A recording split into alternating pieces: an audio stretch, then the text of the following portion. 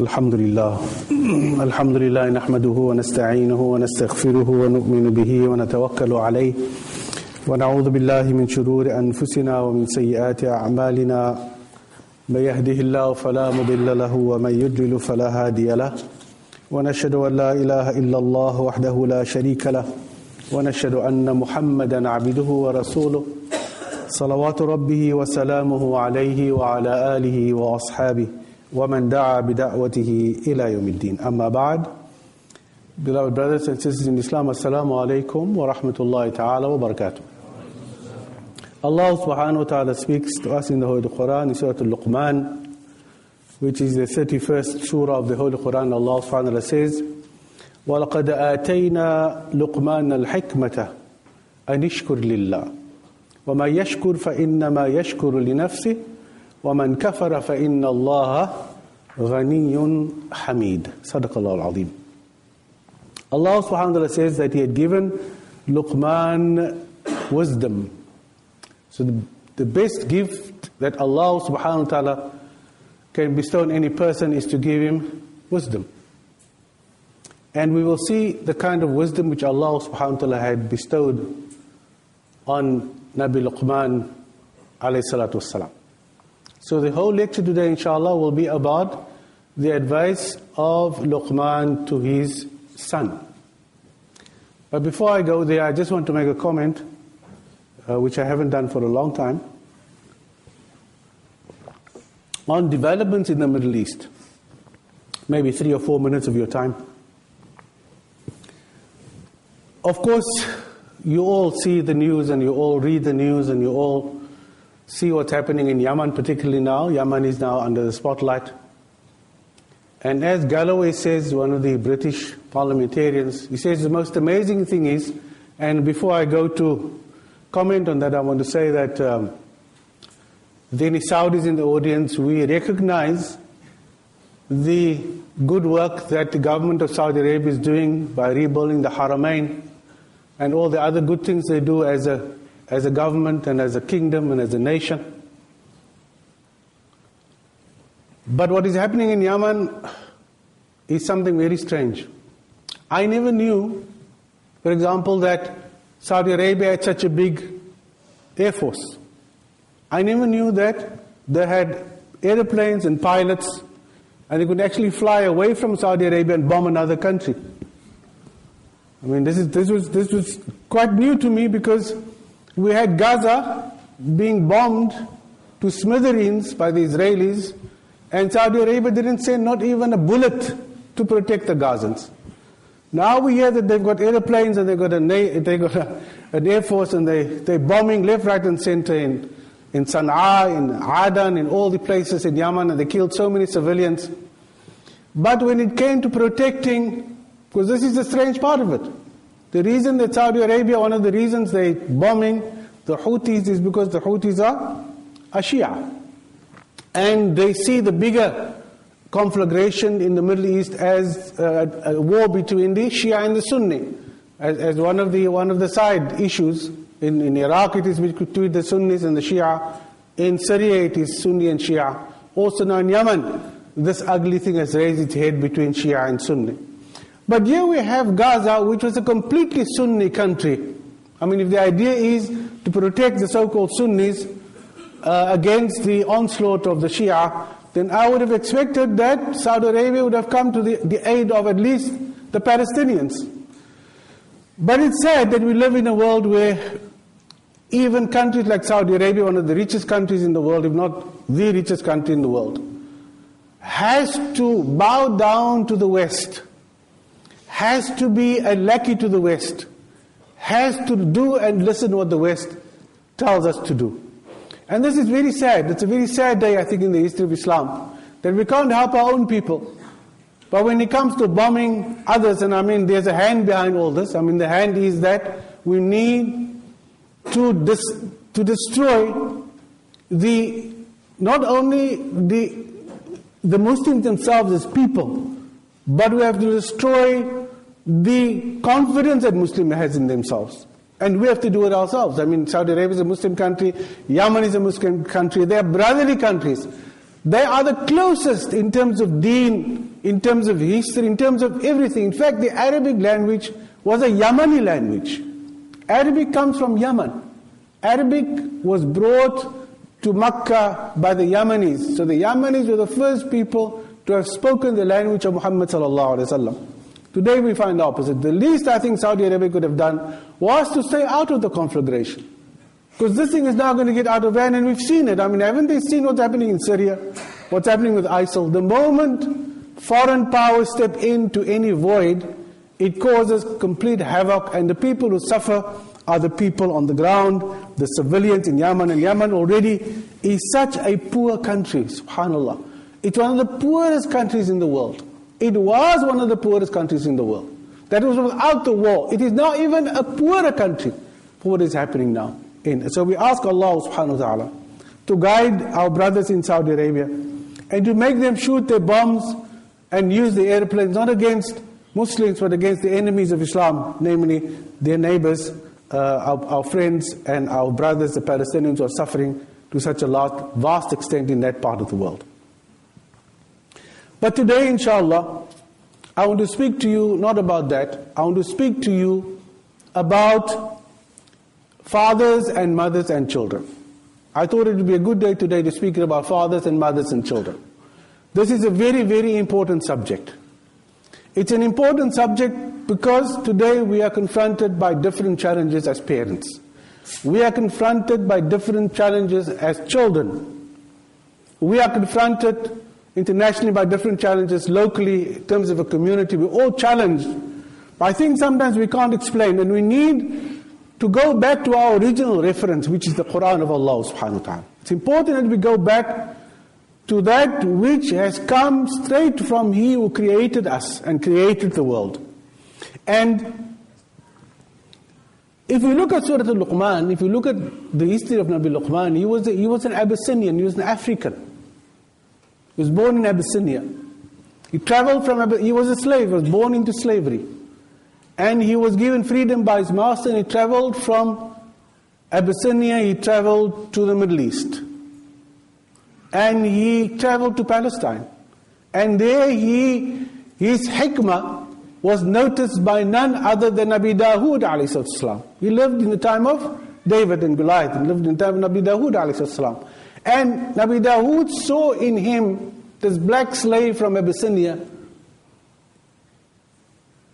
the qualities which Allah subhanahu wa ta'ala had put into him. And the main quality which Allah had bestowed him was the quality of hikmah. He had wisdom.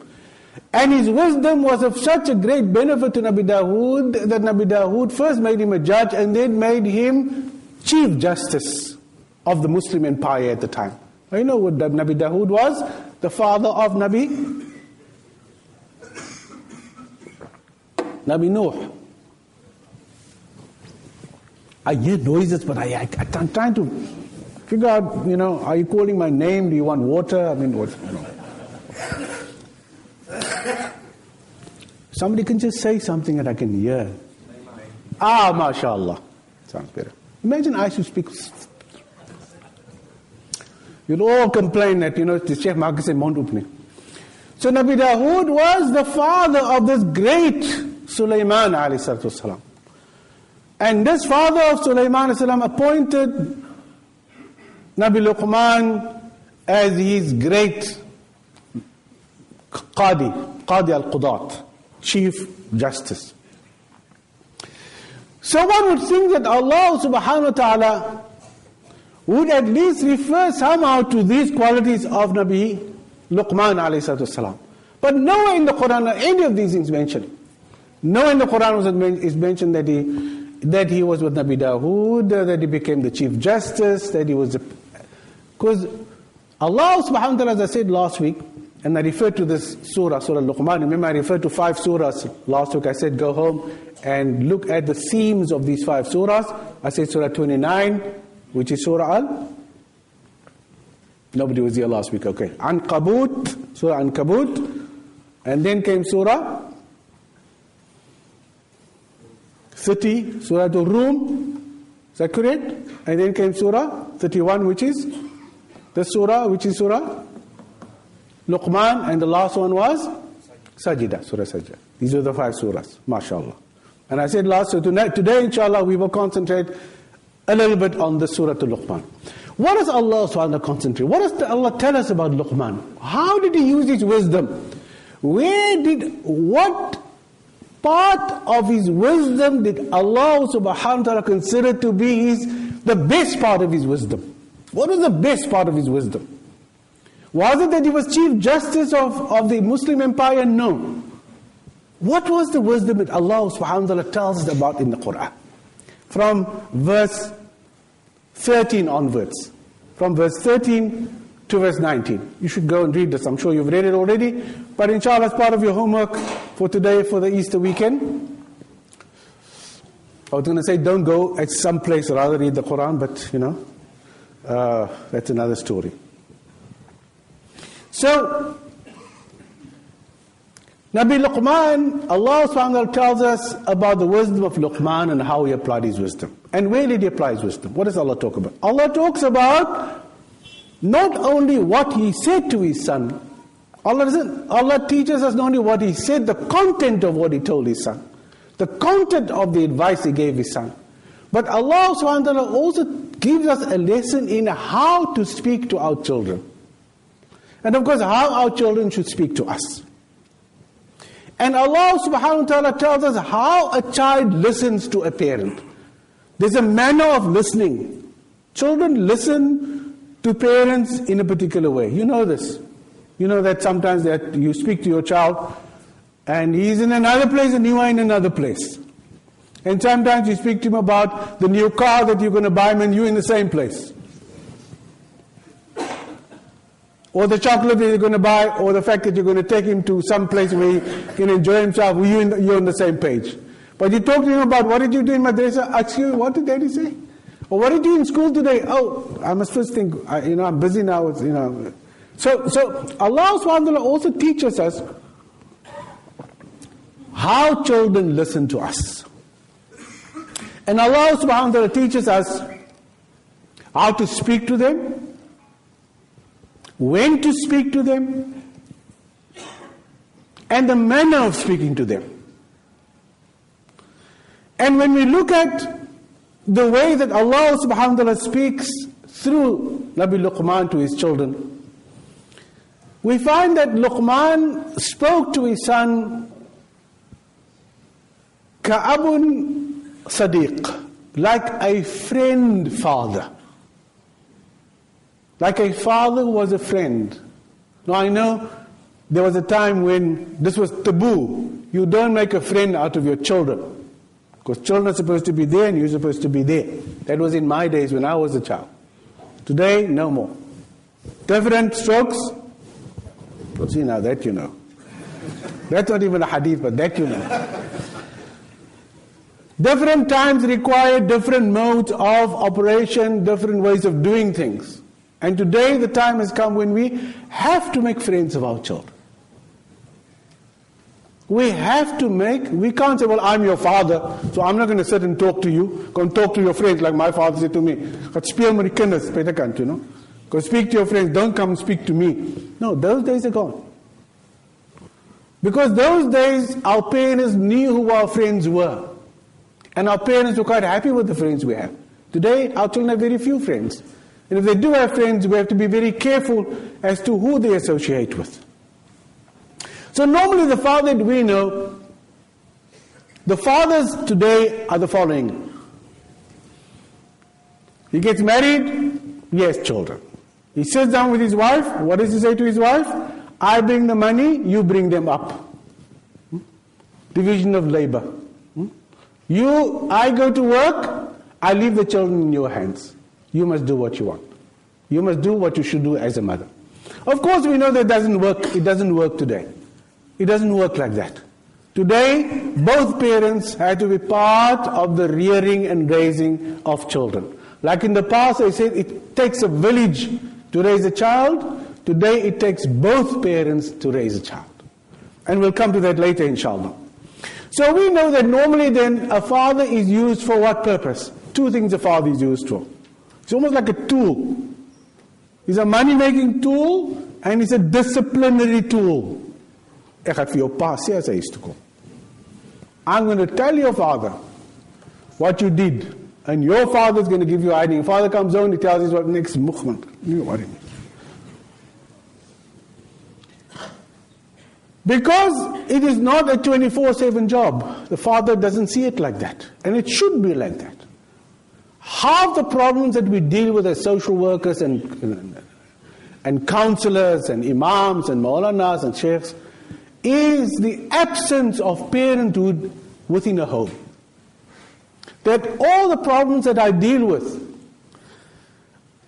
can be traced back to the... I'm not saying they're not there. The father is there and the mother is there, but they're absent. In terms of raising the child, they are absent. And they're absent in the sense that they're not friends to their children. What do we tell our children? I work so hard for you to go to this particular school. I pay 3,000 rand a month. You're only 6 years old. Well, imagine now if you get to this age. I have to drive you to school. Look what you do. I told you not to do that. The children doesn't want that. Child doesn't want to be told that you pay for his education. That's your responsibility as a parent. He wants you to be present when he needs you, when he wants to chat to you. He doesn't want to become a microwave child. When he comes home, the food is in the microwave, the keys under the mat. Mother's gone, father's gone, they're both working. That isn't what the child wants. So Luqman was Abun Sadiq. He was a friend to his child. And Allah subhanahu wa ta'ala opens up. When Allah talks in verse 13 of Surah Luqman, Allah says, وَهُوَ يَعِذُ وَإِذْ قَالَ لُقْمَانُ لِإِبْنِهِ. When Luqman said to his son, وَهُوَ يَعِذُهُ. When Luqman said to his son, when he was giving advice to his son. And what is the next verse? What is the words, the opening words of Nabi Luqman to his son? He says, Ya Bunay. Ya Bunay. How does he address his son? My beloved son. Bunay is, you can hear the word Bunay. It's a very soft sounding word in Arabic. Bunay. Bunay. My beloved son. And this is the way that Allah SWT tells us to address our children. That you call them by their name. Then, hey, come here. Hey, don't do that. I know sometimes when you're 70 years old, you forget your children's names, but really now, if you're still young, you shouldn't forget their names. You should call them by their nams. I know, I've got so many grandchildren, I forget their names, and I say, hey, come here. But that I'm allowed that as a grandfather. But you as a dad should call your children and call them by their full names. Always call your children. Why? Because your children's friends will call them by the name that you call them by. And your child will tell his mates at school, my mother and father call me by my name Muhammad. Not Mo. That word is not used. So you, my friend, you must call me Muhammad. My father calls me Muhammad. My mother calls me Muhammad. My brothers and sisters call me Muhammad. So my name is Muhammad. Very important. So Allah subhanahu wa ta'ala says to Luqman, when you refer to your son, when you call him Ya Bunay. And if this is the kind of relationship that the father and the son has, then it's almost automatic that you as a father, your daughters as well, if there's a problem, you will look at them and you know what the problem is. You don't even have to ask sometimes. You just look at it and you know something's not right here. Or you look at your daughter, you don't have to ask, or wait till the thing explodes. You already pick it up right in the beginning because you have a relationship with them. If you look at the relationship, for example, of the Prophet ﷺ with his daughter Fatima. His daughter Fatima was 18 years old. And she lived in Medina. She was married to Ali. And every time the Prophet used to leave Medina, the first thing he used to do was, or the last thing he did was to go to Fatima's house and kiss her on the forehead. And then he left. And when he comes back from wherever he came to Medina, he would first go to her house and greet her and kiss her on the forehead, and he would go home again. And so the Prophet ﷺ had a very special relationship with his daughter Fatima. There are many other instances that you can read But the instance I can think about immediately is when the Prophet died, just before he died. Just before he died, what did he do? To show his love for his daughter. Special love. Fathers and mothers have special loves for their children. What did he say? He called her and he whispered in her ear. And she cried. And he called her again and he whispered in her ear. And she laughed. And Aisha, his wife, came to Fatima and said, what happened? Your father whispered in your ear. It's a little bit of jealousy, of course. Your father whispered in your ear. I mean, all of us here, why couldn't he tell all of us? Then you cried, and she didn't want to tell him. But after he had passed away, she said to Aisha, the first time my father whispered in my ear, he said, tonight I'm going to pass away. And I cried. And the second time he spoke in my ear, he said to me, and O Fatima, you will be the first one of my family who will be with me in the akhirah after I die. In other words, you will be the first one to die after me. Now the Prophet could have said this to the whole room of people if there was a room of people, and there was a lot of people there before he died. But he said this to her in her ear. Why? To show the special love and relationship he had with her. When last did you whisper in your wife's ear? Seriously now. But what does your wife say? When you screaming by me, you're shouting at me. But you remember all the times when you whispered in her ear? So similarly, if you want to have a special relationship with somebody, your children particularly we're talking about here is, and when you're a friend. And you see girls doing this often. Girls, when they are friends with each other, they would do this purposefully. They would whisper in each other's ears so the other friends can't hear. To make the other friends jealous. Because they have a special relationship with that kind of person. Now this is the kind of relationship that Muhammad sallallahu alaihi wasallam. Nabi Ibrahim and Nabi Ismail, for example. When Allah subhanahu wa ta'ala said to Nabi Ibrahim, you should make qurban of your son Ismail. So what did he say? What did Ibrahim say? Did he go to his son and said, hey, I've got a job. I've got to do a job. Allah subhanahu wa ta'ala said I must do a job. I can't tell you what it is, but come with me. And he keeps the sword in his hand or his knife, and he said to his son, small little boy. He said to her, what do you think? He said to that boy, little boy, he said, what do you think? Allah asked me that I should slaughter you, should make qurban. What do you think? And he said, if al-ma tu'mar. He said, do what Allah commands you to do, you have to do. He consulted his son. And when he wanted to build the Kaaba, he consulted him. He said, Allah told me I must build the Kaaba. Will you help me? Will you carry the stones for me? He said, yes, Dad, no problem. Carry it for you. You didn't say, like we said, Allah said to him, Subhanahu, you must. No. What do? We make salah in front of the child without telling the child anything. He sees you make salah. He gets up in the morning to go to the toilet, and he sees, that's my father's making salah in the front room. Subhanallah. Oh, he's making fajr, and my mother. That is better than 1,000 shouting and screaming, make salah, make salah, make salah.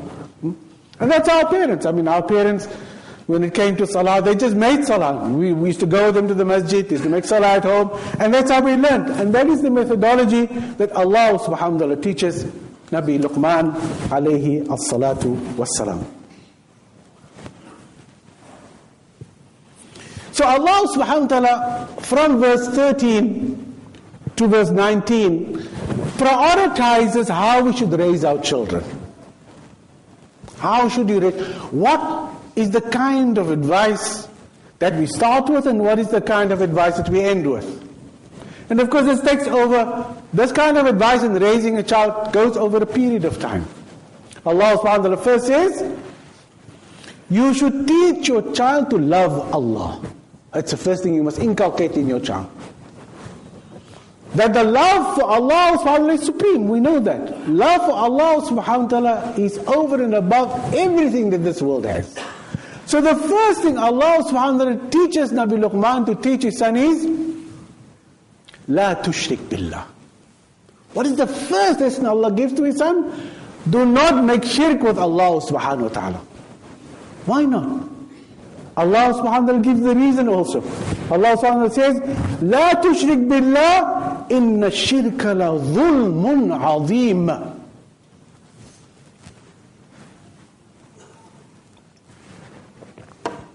Short explanation. Allah says, don't make shirk with Allah subhanahu wa ta'ala. This word shirk is used in the Quran more than 200 times. More than 200 times Allah subhanahu wa ta'ala used the word shirk. And of course there are many scholars today, so-called, especially those who flood our borders from all over the world, that say that we shouldn't use the word shirk for Muslims. There's no connection. All the shirk that Allah speaks about in the Quran is for the other people, not for Muslims. So whenever Allah talks about shirk in the Quran, it doesn't refer to Muslims. Was Nabi Luqman's son a mushrik? Nabi Luqman's son was a, subhanallah, he was the son of a Nabi, he was a Muslim, he was a mu'min. Yet Allah subhanahu wa ta'ala, the first warning Allah gives to his most believing son was to tell him, La tushrik billah.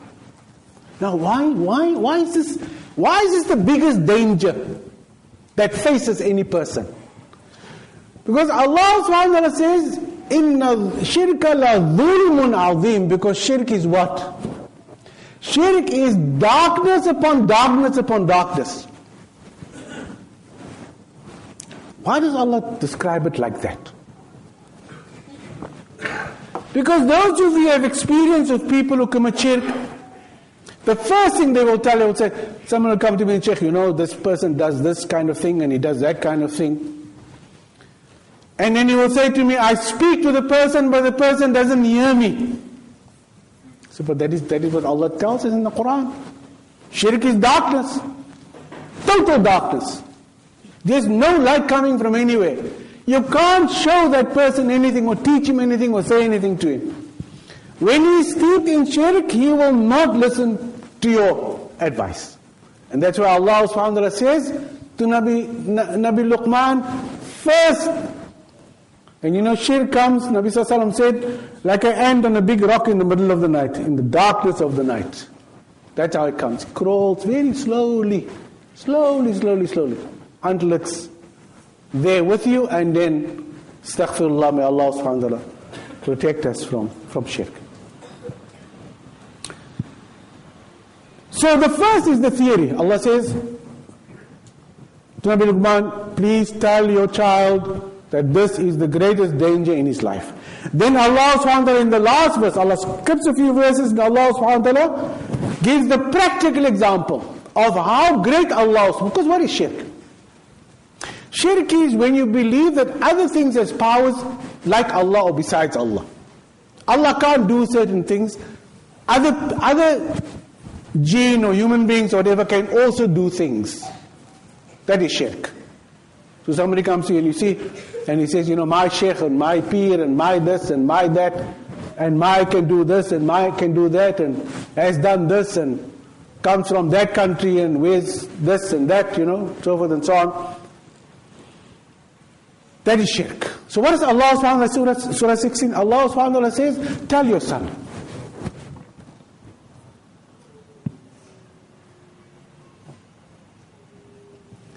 Ya bunay, oh my son, oh my beloved son, إنها إن تك مثقال حبة من خردل فتكون في صخرة أو في السماوات أو في الأرض يأتي بها الله إن الله لطيف خبير. He says, you tell your son that shirk is the biggest dalal. And then you tell him about how great Allah is. So no matter how great a person comes to you and how great he is, remember this is Allah subhanahu wa ta'ala. How does Allah describe his greatness? Allah subhanahu wa ta'ala says, tell your son, if there is an atom inside a rock, fatakun fi sakhra, inside a rock, Allah says, tell your son, if there's an atom that you can't even see with your naked eye, inside a rock, and Allah subhanahu wa ta'ala wants to bring out that atom from inside the rock, or that atom is in the heavens, or are buried in the earth, only Allah subhanahu wa ta'ala can bring it out to you. That's the power that Allah subhanahu wa ta'ala has. So no matter what power a human being presents to you, it cannot equal the power of Allah subhanahu wa ta'ala. And today there are so many Muslims caught up in the power of man. Say, oh, die man het, oh ja, subhanallah. Hy kan spring van daar op weg, maar vlieg hy oor die water. Or he did this, or he's from the grandfather of so-and-so, or the father of so-and-so, or the son of so-and-so, the brother of so-and-so. So he's got some special powers. La hawla wa la quwwata. La hawla wa la quwwata illa billah. There is no might and no power except in who? In Allah subhanahu wa ta'ala. Everybody's power, your mind, Nabi sallallahu alaihi wasallam, Nabi Nuh, Nabi Adam, anybody else, Jibreel, whoever it may be, gets the power from which power? From the power of La hawla wa la quwwata illa billah. So that is the message, a practical message which Nabi sallallahu alaihi wasallam gives, or rather Nabi Luqman gives to his son. That is number one. Love for Allah, and that Allah is all-powerful over everything. Inshallah, that's how we should die. And that's how we should meet Allah the day of Qiyamah. When I stand in front of Allah, I should say, Ya Allah, La hawla wa la quwwata illa billah. I believe only you have power. Nobody else has power. Everybody else has derived power from your power which you grant. Second is kindness to parents. And how beautiful is this verse? Luqman is the father, he's speaking to his son. He's talking to his son about obedience to parents. What does he say? He says, وَوَصَّيْنَا الْإِنسَانَ بِوَالِدَيْهِ إِحْسَانًا بِوَالِدَيْهِ حَمَلَتْ أُمُّهُ وَهْدًا عَلَى وَهْدٍ. He says to his son, he doesn't tell his son, be obedient to me or love me. No, he says to his son, Allah subhanahu wa ta'ala has commanded you to be good and kind to your parents. Your mother has borne you in pain. Your mother's given birth to you in pain. Your mother has fed you from her breast for a maximum of 2 years. Honor your mother, he says, father says, honor your mother. The father enjoins on the child to honor his mother. So parents, please. And this is something which always hurts me. When there's a problem between the mother and the father, then what does the mother come to tell me? I told my son what he did. I told my son what his father did. Or the mother comes and, yeah, but I told my children, I called them and I said, your father did X, Y, and Z. La hawla. You know, and when I speak, I always speak to father, mother, and children. Before I only used to talk to the couple that come to me, speak to the mother, speak to the father. No. I want to see the children. And one of the things I discovered is that when you tell your child about your wife, about their mother, anything bad, do you know it's like you're stabbing them. They won't tell you, and vice versa. If you, the mother, tell your children about how bad their father is, you must remember it's still their father. Just remember it remains their mother and their father. It's the worst thing a parent can do to a child. Is to smear the other parent put the other parent in the bed. You may as well throw the child out by the house, or beat the child, or swear at the child. But don't do that to your children. Because your child loves both his parents equally, no matter what happens between the two of you. So, I always tell the parents, please, no matter what happens, keep the conversation when it comes to your husband at a level of dignity and respect for the other parent. And of course, then the worst thing comes along. And the worst thing that comes along is that some mothers even prevent the father from seeing his own children. La hawla wa la quwwata illa billah. I know there's anger in all of us. I know people can do things which can really make you angry. But as I always tell people, especially when they have small children, problems you'll have. There will be divorce. There will be all kinds of things in a family and amongst people. But I always say to the couples, if you have children, your relationship will never come to an end. A day will come when both of you will be standing in the same hall, and your daughter will want both of you to be there when she gets married. That's the day when everything's forgotten. Your son and daughter wants, if his mother is alive and his father is alive, both of them must be there. And they would like to see both of them stand, one stand on this side and one stand on this side. So when you have a problem, always think about it. What is going to be 10, 15, 20 years ahead? Always think like that. And always think about your children, that they're not the problem. They didn't bring about the problem. Why should they suffer their whole lives because of your problem? That's not fair. So the first thing Luqman said to his son was, your mother.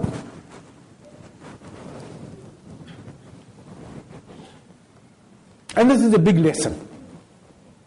A big lesson to us is that mothers must inflate the status of the father, and father must inflate the status of the mother.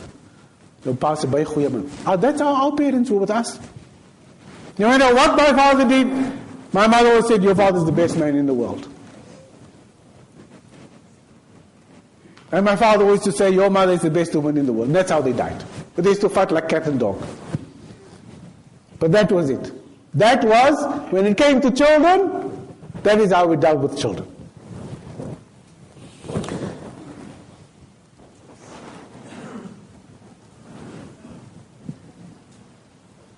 And why is it that Nabi Luqman made such a fuss about the mother?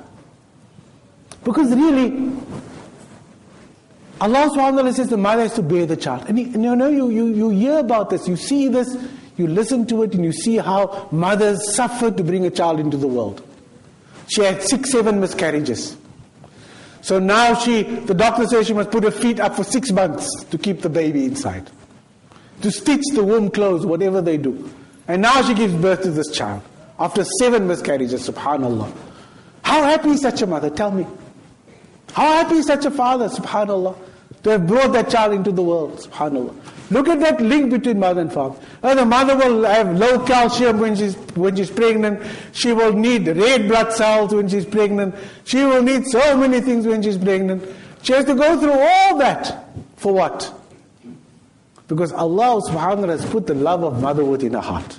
And so we speak a little bit about parents. The Nabi sallallahu alayhi wa sallam said in the hadith, احفظ ود أبيك. Now the Nabi sallallahu alayhi wa sallam talks about the father. The father, Nabi sallallahu alayhi wa sallam said, protect the affection you have for your father. Look after protect, not the relationship you have with your father, the affection you have for your father. So children must love their father. They must have an affection for... Of course, the father must also have affection for the children. It's a two-way street. But here the Nabi talks about, look after the affection you have for your father. لا تقطعوا فيطفئ الله نورك. What did Nabi say? Nabi said, look after the love and affection you have for your dad. Oh, young daughters and young sons, and don't cut the affection. No matter what your father does, don't cut the affection. Why not? فَيُطْفِئُ اللَّهُ نُورَكَ. Because if you cut the affection you have for your father, Allah will remove the nur from you on the dunya. Because your father is your nur. You carry his name, his lineage, his blood, his genes. That's you, that's him, that's the relationship you have with him. He's your light, he's your nur. And then Nabi sallallahu alaihi wasallam said, "Man ahadda an-nazar liwalidayhi, fa inna bari'un minhu yawm al-qiyamah." Nabi sallallahu alaihi wasallam said, the person who dislikes in his look to his parents, when he looks at his parents, he looks at his parents with a look of dislike. Nabi Sallallahu Alaihi Wasallam said, I will be freed. Nabi said, I will not be there for him on the day of Qiyamah. Have you seen how some children look at their parents? The child is going out of the door, the young lady is going out of the door, and the mother says, where's your scarf? And she looks her mother straight in the eye without a smile, and she walks out by the front door. Or the father says to his son, where are you going? He says, I'm coming now. But the look that he gives, Nabi Sallallahu Alaihi Wasallam said, Man ahaddan nadhra. Gives that look. And the Nabi Sallallahu Alaihi Wasallam says, so, Nabi Sallallahu Alaihi Wasallam said, Ma barra aban man saddada ilayhi nadhr. Nabi Sallallahu Alaihi Wasallam said, Ma barra aban man saddada ilayhi nadhr. Nabi Sallallahu Alaihi Wasallam said, you do not show respect to your father if you look at him, you know, some children look you straight in the eye. You know, some person, you shout at your child, and what does he do? He doesn't look down, he looks up, he tilts his head, and he looks you straight in the eye. In other words, say no what you will say. Do what you want to do. Nabi Sallallahu Alaihi Wasallam says, that is not being, as Allah subhanahu wa ta'ala says, وَوَصَيْنَا الْإِنسَانَ بِوَالِدَيْهِ إِحْسَانًا. That is not being kind to your parents. And we know the example of the Sahabi who couldn't die. The Sahabi, companion of the Nabi Sallallahu Alaihi Wasallam, he couldn't die, he couldn't say, La ilaha illallah. His mouth was open, and the death was there by his throat, and he couldn't die. He couldn't say La ilaha illallah, and he couldn't die. So Sahaba came and said, Ya Rasulullah, so and so, he can't say Shahada, he can't die. He's in between death and life. So the first thing Nabi Sallallahu Alaihi Wasallam asked him, has he got a mother? And they said, yes, he's got a mother. Prophet said, bring the mother. Prophet said, this is your son? She said, yes. See, he can't read his kalima? There's something about you, isn't it? She said, yes, Ya Rasulullah. Prophet said, what is it? She said,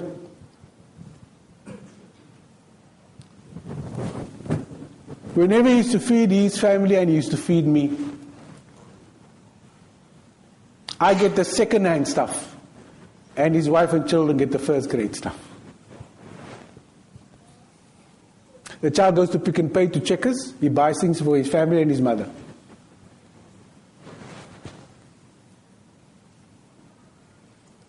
So he goes home with a packet, first takes out the good stuff for his wife and his children, and he says, well, this is okay.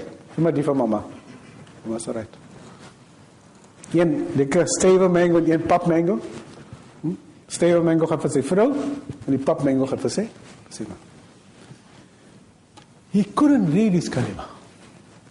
Nabi said, what are you going to do? If you're not going to forgive him, I'll have to burn him.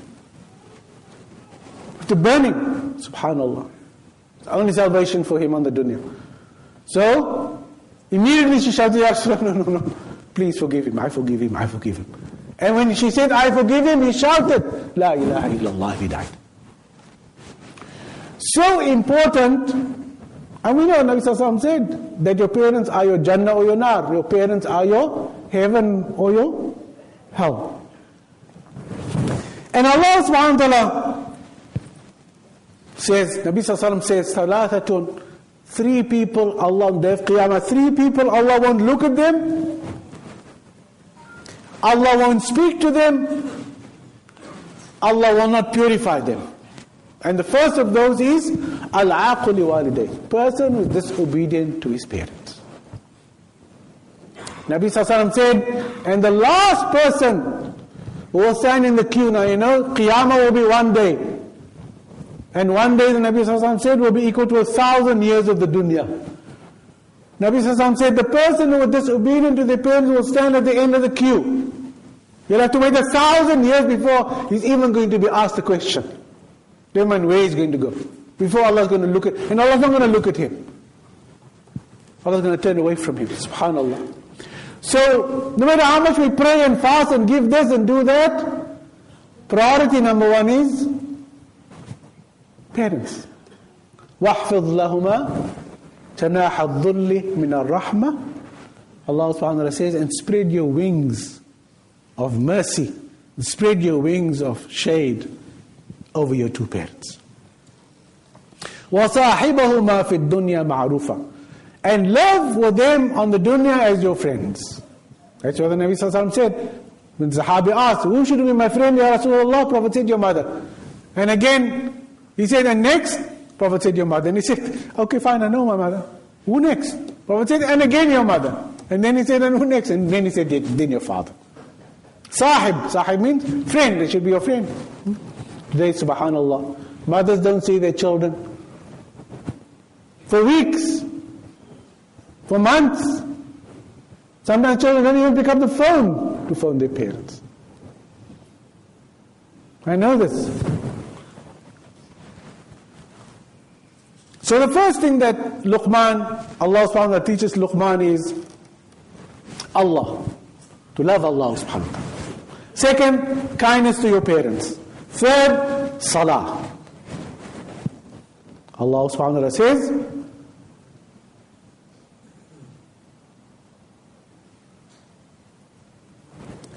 Ya bunayya aqim as-salah. Establish prayer. So third thing is pray. What does Allah subhanahu wa ta'ala say? I feed your children, you don't feed them. I give them rizq, you don't give them rizq. Your job is to command them to pray. Number 4, Allah subhanahu wa ta'ala says, وَقْصِدْ فِي مَشْيِكَ. Nabi Luqman said to his child, my child, وَقْصِدْ فِي مَشْيِكَ. Have a qasd in the way you walk in the soul. Have a goal in your life. Not just walk on the earth. No, Allah subhanahu wa ta'ala says, وَقْصِدْ فِي مَشْيِكَ. Have a qasd, have a niyyah, have a goal in life. Teach your children to have goals. Not goals with an S. So now your child is a whatever he is. No, it doesn't. Life doesn't stop there. That's only the beginning. Your first degree is only the beginning. Your second degree is only the beginning. Education never. Don't teach your children to become something and then stop. No, it must be ongoing. And number 4, Allah subhanahu wa ta'ala tells Nabi Luqman to tell his son to be positive.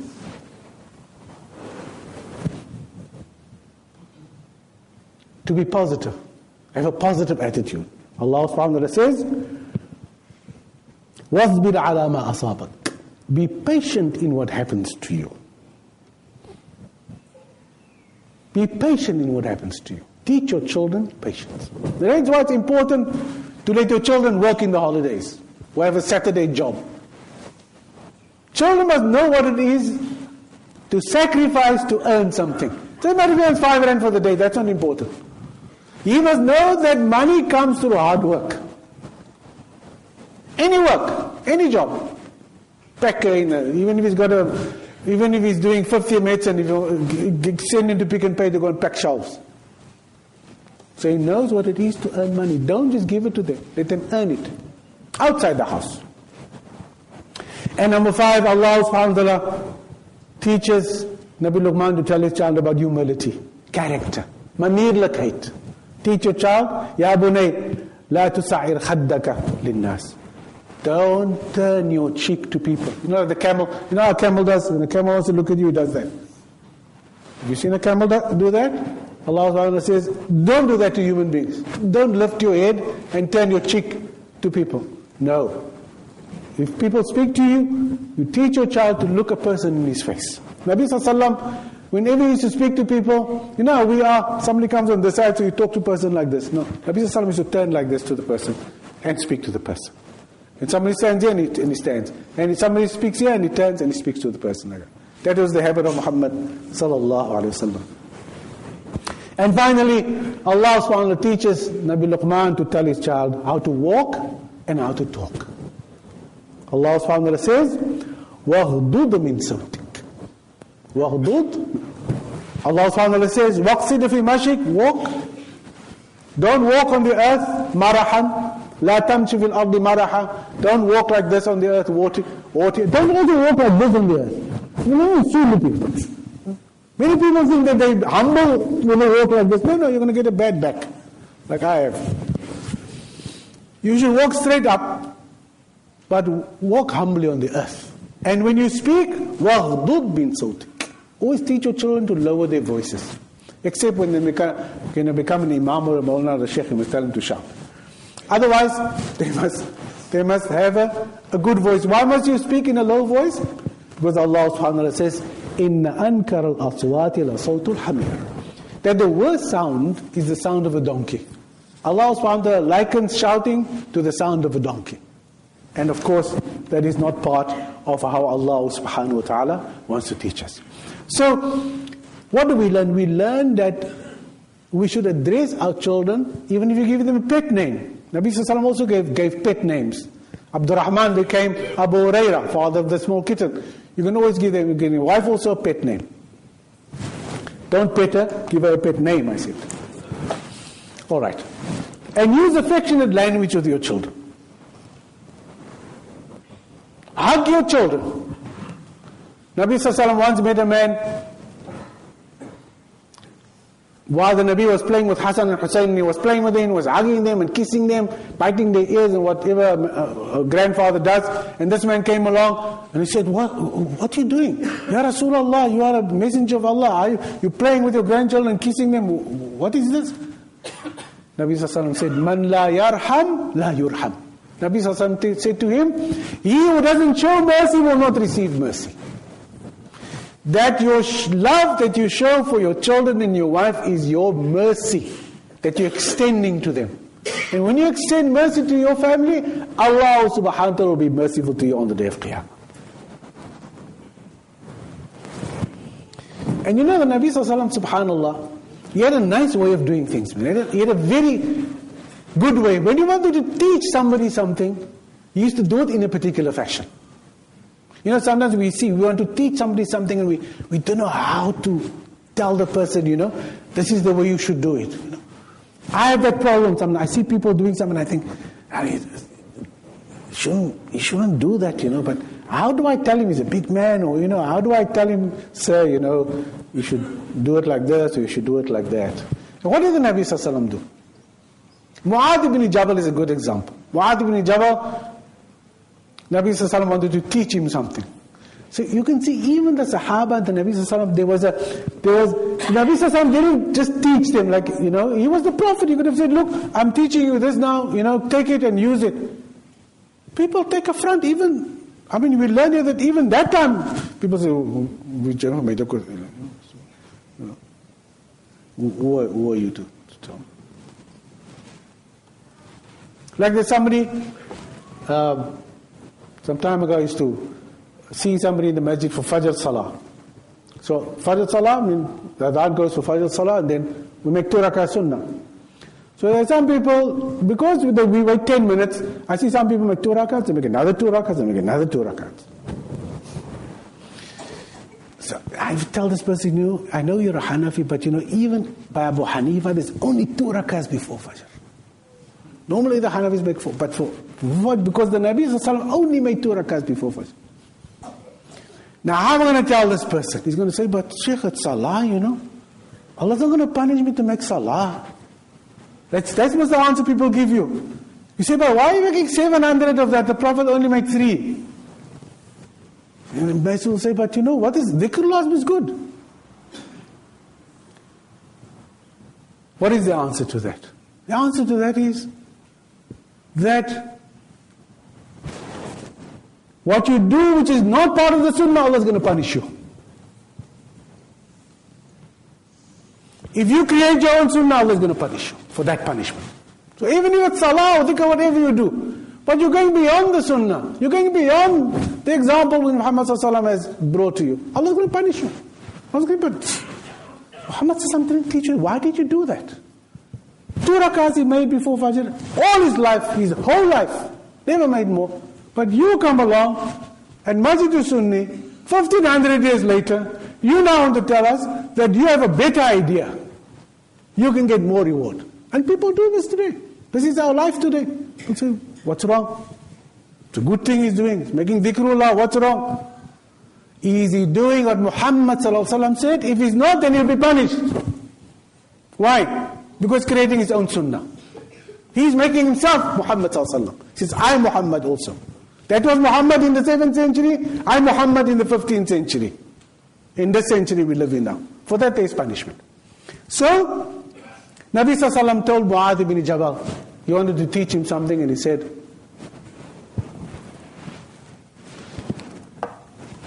he was walking down the road, he took his hand, he took Mu'adh's hand, and he was walking with Mu'adh, and then he looked at Mu'adh and he said to Mu'adh, Mu'adh, I love you. Subhanallah. Say, I love you. Imagine a man saying to another man, I love you. When last did you say to your son you love him? Or your daughter? Never mind your wife. Or your mother? Or your son? I remember once a person came to me and said, you know, Sheikh, mother came and said, my son is on drugs. 15 years on drugs. I'm going to throw him out of the house. He sold everything already in the house. I only got about a table and 1 cup left. Everything he sells to get drugs. Now sometimes, you know, you get these problems all the time. Sometimes you think, what am I going to tell this poor woman? She's at the end of her tether. This is the last port of call that she's now come.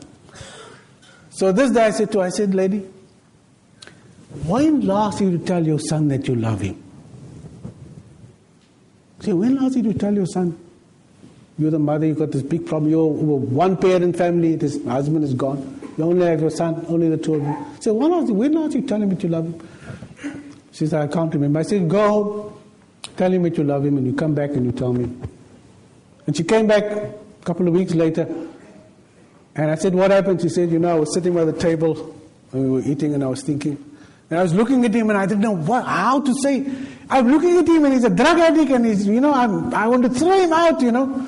And there's nothing in me that says, I love you, I want to love you.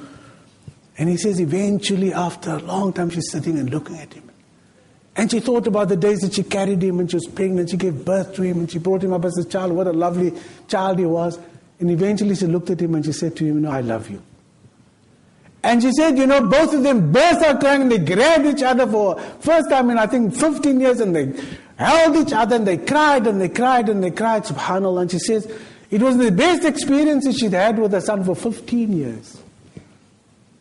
She never came back to him. I don't know, mashallah, maybe that solved the problem. Maybe that's what he needed. Maybe he just needed his mother to hug him and to say, I love you.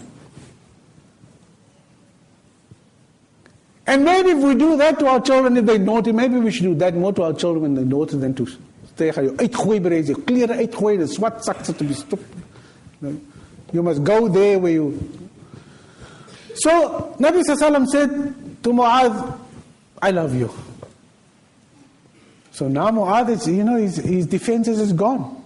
Whatever he thought is gone, finished. His mind is made up, you know. He is now in love with the Nabi Sallallahu. Nabi Sallallahu said to him, Oh Mu'adh, say after every salah. What was he saying? Allahumma a'inni ala dhikrika. So, what a small lesson. Do you think he'd ever forget that? Do you think, under those circumstances, that kind of teaching, if somebody teaches you like that, do you think you'll ever forget what he teaches you? Allahumma a'inni ala dhikrika wa shukrika wa husni ibadatik. 1500 years later, we are still saying it. Because he passed it on, and it was passed right down the line up to now. Subhanallah. Because of the methodology the Nabi Sallallahu Alaihi Wasallam used. And you have the same experiences in your life with your mother and your father and your friends who taught you something. Abdullah ibn Abbas, Nabi looked at him, he was 13, 14 years old. The Nabi saw in him brilliance. Nabi saw in him, he was a young man, brilliant young man, very intelligent young man. And the Nabi wanted him to become a faqih, a jurist, an alim, whatever you want to call it. And the Nabi looked at him and thought, you know how young people are? If you tell a young man, ik wil niet de sheikh worden. Nee, daddy. It's not a job. You betaal man. So, yeah, Nabi Sallallahu Alaihi Wasallam standing in the masjid looking at Abdullah ibn Abbas and says, yes, young man, this young man, mashallah. Of course, they had opportunity. Abdullah ibn Abbas had a lot of opportunity. He was the cousin of the Nabi, could become a great merchant, a traveler, and all that, become very rich. Nabi looked at him, Nabi opened his arm, Nabi said, come here, my son. And Nabi embraced him. And Nabi hugged him. And Nabi said to him, Allahumma faqihu fid deen. Nabi Sallallahu didn't say to him, I want you to be, the Nabi Sallallahu said, Allahumma faqihu fid deen. Nabi held him, said in his ear, Oh Allah, make this man a man of the deen. And he became the greatest mufassir, interpreter of the Quran. Most of the Quran interpretations we have, the essence comes from Abdullah ibn Abbas. Subhanallah. So, you see, Abdullah ibn Abbas, is that his name? Yeah. Because of the manner in which the Prophet taught him, he became an expert in the Quran. And that expertise was handed down from that time right up to now. So when we look at tafsir, somebody brings a new translation, for example, in English. So what the ulama do is, we look at the tafsir of Abdullah ibn Abbas, and we look at his tafsir and we see, are there discrepancies? Because the original tafsir of the words of the Quran was done by Abdullah ibn Abbas through what?